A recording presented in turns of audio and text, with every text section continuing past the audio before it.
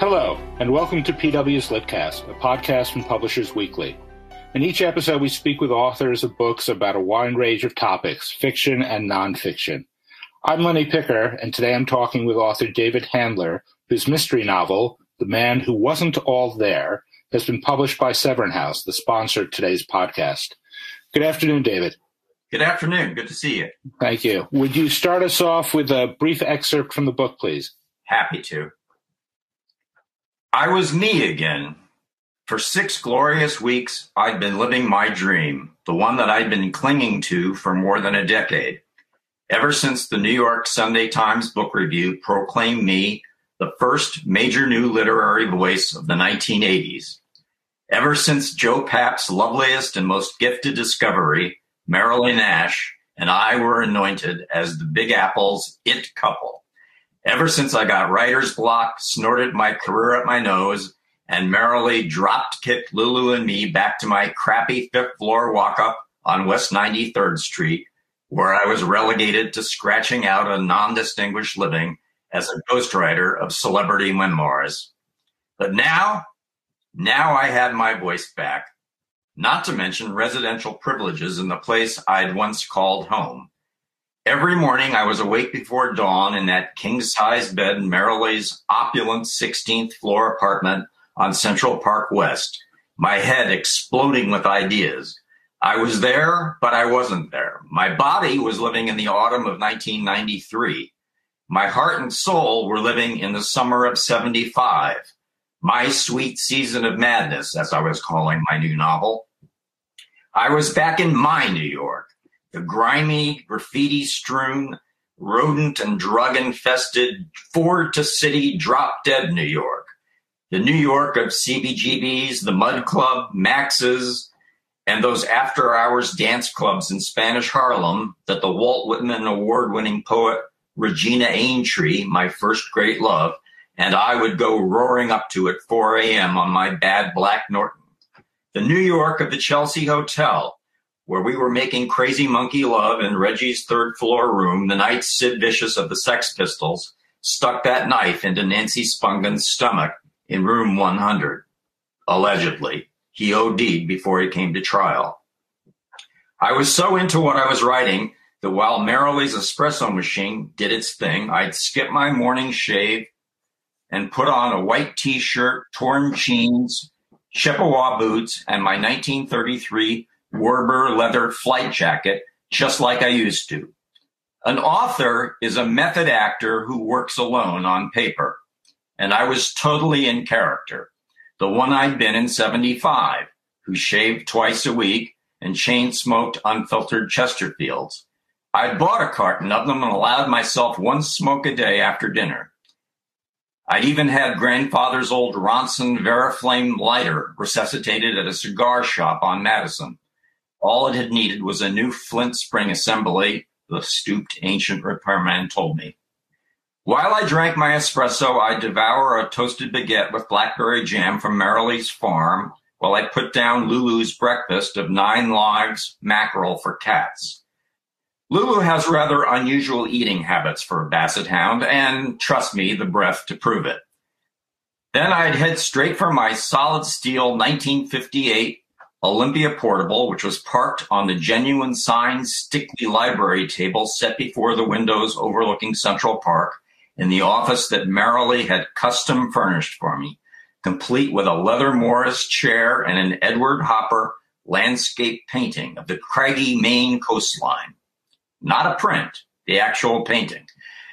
I'd crank up Rockaway Beach by the Ramones, which I listened to every morning, on vinyl, the way it was meant to be listened to, and I'd time travel back to that sweet season when I was so young, talented, and brilliant, so high on life and an array of psychedelics that I was utterly convinced no one had ever lived a life like mine or possessed the ideas and insights I possessed, or shared the passion that Reggie and I shared.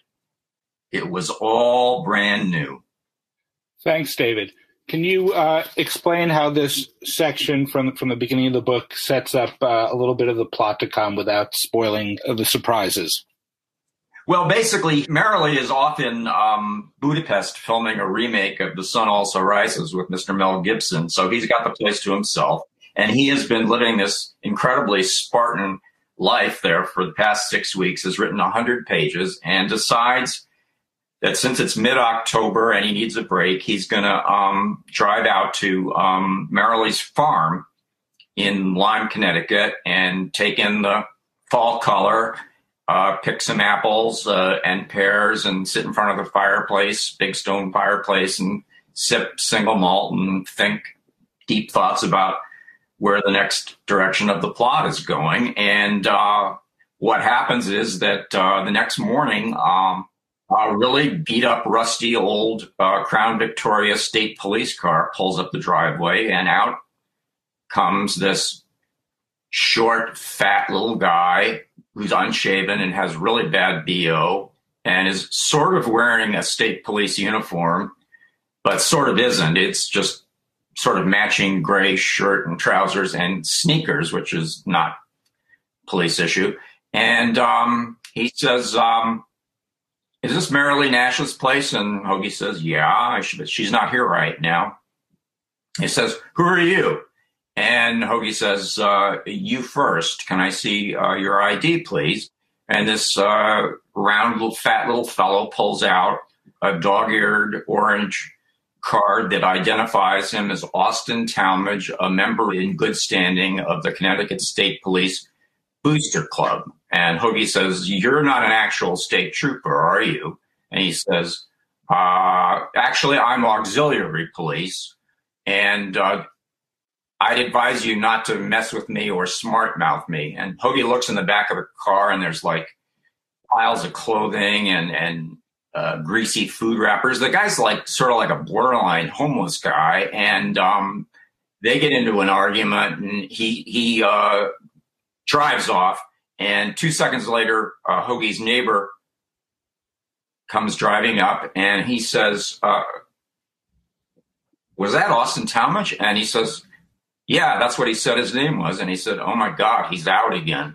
Hoagie's neighbor says, if I were you, I would go back to New York, like right now. Don't hesitate. Pack your stuff up and go. You don't want to mess with this guy. And Hoagie says, but I just got here. And he says, well, then in that case, call the police and let them know what happened. And he does. And within half an hour, there's a convoy of about 10 police cars going all the way up to the deputy superintendent and an envoy from the governor's office there. And Hoagie finds himself in the middle of this crazy mess. Well, let me just stop you because you've set up what's to happen. And I believe that the prior 11 books in the Stuart Hogue series all have involved homicide investigations. Is that right? Usually what ends up happening is he finds himself in situations where somebody gets killed. Yeah. Is it fair to say that happens here? Yes. All right. So let's just sort of take a step back a bit. And could you tell our audience where the character of Hoagie comes from? He's actually a taller version of me. My first novel was a literary novel. It was called Kiddo. It took me 10 years to get it published, but it got a rave review in the Sunday New York Times book review. I got an entire page to myself. I had my picture in the Sunday New York Times book review with an excerpt. I mean, this is like every young writer's dream, you know. And after that, I decided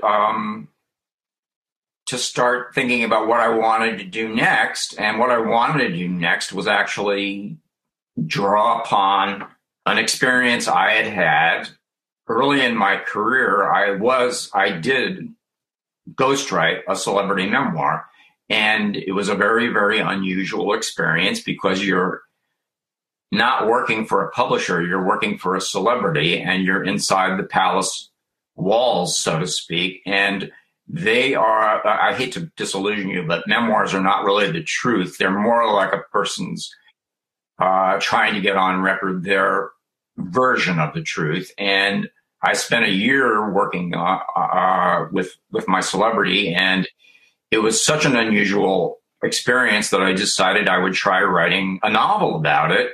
It was turned down by 24 houses.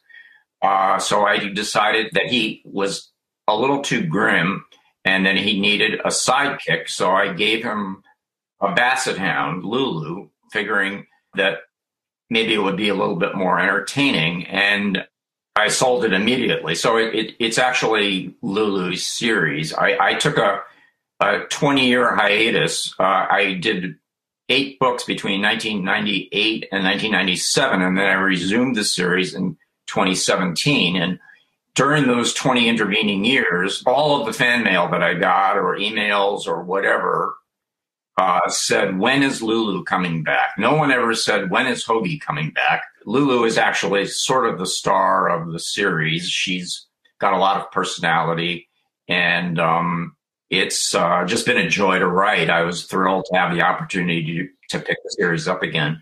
So to the extent to which he's based on you, but is not you, has the character developed differently as the series went on from the way you initially conceived him? When I first started, the very first book, The Man Who Died Laughing, which came out in 1998 and was nominated for an Anthony Award, and the third book in the series, The Man Who Would Be F. Scott Fitzgerald, did win an Edgar Award. He was really still kind of on his ass. I mean, he really was living hand to mouth.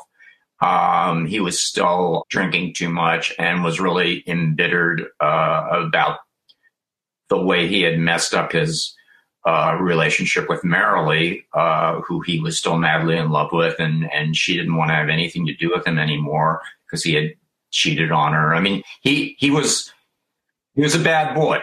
And over the course of the years, it gradually comes to kind of grow up. And the books I'm writing now, the arc that I'm writing now, they've actually gotten to the point where, she invited him out to her farm over the summer to work on some pages. And when as I mentioned in the section I read, when she is off in Budapest, she said, why don't you stay in the apartment, which would have been unthinkable 10 years earlier. And so they're inching their way back to getting, closer together. The editor who signed me up in 2017 felt that the glue that held the series together was his relationship with Marilee, the arc of their relationship. And you have another series, the Burger Mitri series. Is one of them harder to write than the other?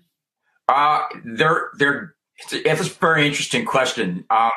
From a craftsmanship point of view, the Burger Mitri series is much more difficult because first of all, it's in the third person and it's 2 lead characters, and you move the ball down the field with alternating chapters from 2 different points of view. So one chapter is Des Mitri, who is a black resident state trooper, and then the next chapter is Mitch. And so from a technical point of view, craft-wise, I could not have written that series when I was first starting out. On the other hand, with Hoagie, this is something I had sort of forgotten until I picked it up again. He's supposed to be a world-class novelist and an incredibly observant, witty guy. In other words, he's smarter than I am. He's funnier than I am. So his voice, the nuances of his observations, when he walks into a room and is describing somebody, what they're wearing, what kind of a vibe he's getting off of them, he has to be giving us the observations of a world-class, very, very gifted novelist. Writing first person is much easier because you're just following your lead character's nose around from a structural point of view. But the actual writing part, finding his voice, honing it, making sure that every line is as good as it can be, every wisecrack, it's extremely challenging, but it's a challenge that I just love. I mean, it has gotten me through the pandemic, through everything the last couple of years. I'm just thrilled to be able to escape back to 1993 and be writing Hoagie again. I'm the happiest guy around. So what appeals to you by having New York City in the 90s as sort of the backdrop? In this book, the action takes place in Connecticut, but the sort of framing device you've chosen a particular time and place. The big deal why I quit the series in 97 was that when I started the series, there was no email, there was no internet, there was no cell phones, there was no 24-hour cable news, and celebrity secrets were a really, really big deal, and celebrity memoirs were a really, really big deal. They aren't anymore. There are no celebrity secrets. I started writing The Man Who Died Laughing, my first book, in 1986, and I still remember a very famous press conference that Rock Hudson gave that year, haggard, gaunt, announcing, to the world that he had AIDS. And Rock Hudson had been a major, major movie star for 30 years, and no one in America knew he was gay. Everyone in Hollywood knew he was gay. Everyone in the Hollywood press corps knew he was gay. But it was a secret. People kept secrets in those days. And after the onset of the internet, it's kind of like the gatekeepers were gone, And if I were to write it now, it would be even more ridiculous because we have viral videos, camera phones, you name it. There are no secrets. So we talked about it, and my editor said, why don't you go back, pick a spot before America Online, before email started, when you were back just, using your typewriter and your fax machine churning way.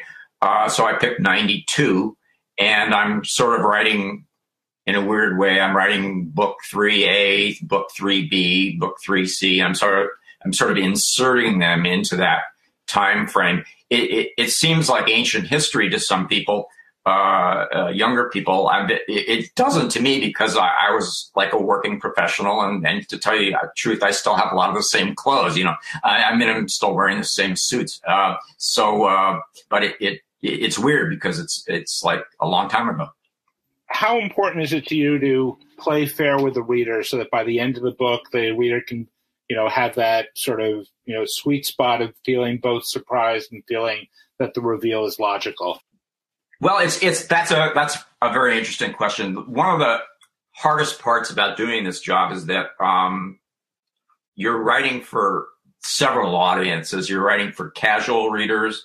You're writing for people who are highly astute and are really paying excruciating close attention to you and trying to outwit you and think that they're going to figure out what's going on. You're talking about younger people. You're talking about older people. So what you need to do is kind of make as much information available as possible, so that usually, almost always when somebody talks to me, they say, yeah, I thought that's who it was. And of course, I want you to think during the course of the book that every single person you come in contact with is a possible suspect. You can't just pull something, out of nowhere, and it turns out it was the guy driving the cab or the elevator operator. It's complicated to do. It's not an easy thing to do, but I try to make it work for several different audiences, and I've gotten better at it as the years go by. My favorite thing is outsmarting the people who really, really think they've got me. But of course, they're only spending a few days reading the book, and I'm spending a year on it. So I do have that advantage. Can you talk a little bit about how your work in film and television has influenced writing novels? I actually learned a lot of the basics. I went to journalism school. I was a journalist, but I never wrote short stories and never wrote fiction. I wanted to write fiction, but I learned a huge amount about how to write fiction from writing TV, in terms of how to develop characters, how you further the story through the behavior of your characters, just the basic building blocks of introduction, complication, resolution. Things that seem like real simple things aren't that simple when you start trying to write fiction. And So for me, it was kind of a good training ground. I was mostly, doing sitcoms. I also did 1-hour shows, and I was also a screenwriter. I did about 10 or 12 film assignments. I worked with some really terrific people, William Goldman, Gary Marshall, Rob Reiner. I learned a lot about storytelling as I was writing the Hoagie series in the 80s and 90s. I decided at a certain point in the late 90s that I really wanted to devote my full attention to writing fiction. One of the problems with working in TV especially is that you get used to having a lot of other people around to rely on to finish a thought for you. And your muscles start to atrophy. It's much harder to write a book. You have to do everything. You are the writer, director, composer. You are the set designer. You do the costumes. You do everything yourself. And whereas when you work in TV, they're only using one part of what you do, which is we want you to write jokes and tell a story. That's it. We only want that part of you. One of the great joys of being a novelist is that it summons everything that you have. And for me, that's the ultimate job. It doesn't matter whether we're talking about, repairing cars or dentistry or anything. A job that really, really allows you to use all the skills you have, to me, is a good job, So it sounds like, you referred earlier to the way that the character of Hoagie was based on yourself. And in the excerpt you read when we started out, you had the line in which he talked about himself as a method actor who works alone on paper. And it sounds like that's another aspect of Hoagie that you share.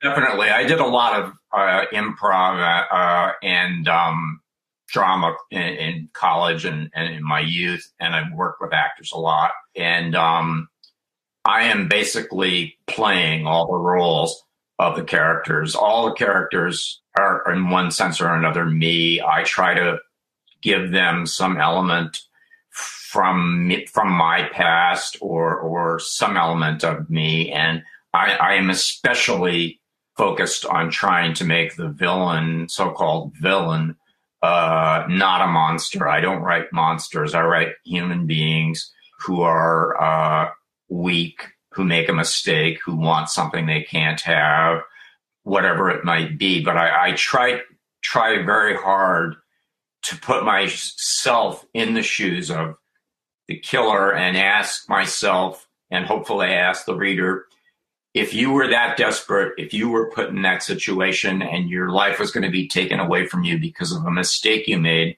would you have done what they did? I try to make the novels novels. They're adult. They're not just they're not Mickey Spillane, which isn't to dismiss Mickey Spillane, but I do try to bring what I would think of as the depth of a novel, full-fledged, fleshed-out novel to them. Well, thank you very much for your time today, David, and for the book. I very much enjoyed reading it. Thank you, listeners. The book, again, is The Man Who Wasn't All There by David Handler from Scrivener House, who sponsored today's Litcast. Thanks for listening, and please join us again soon for the next episode.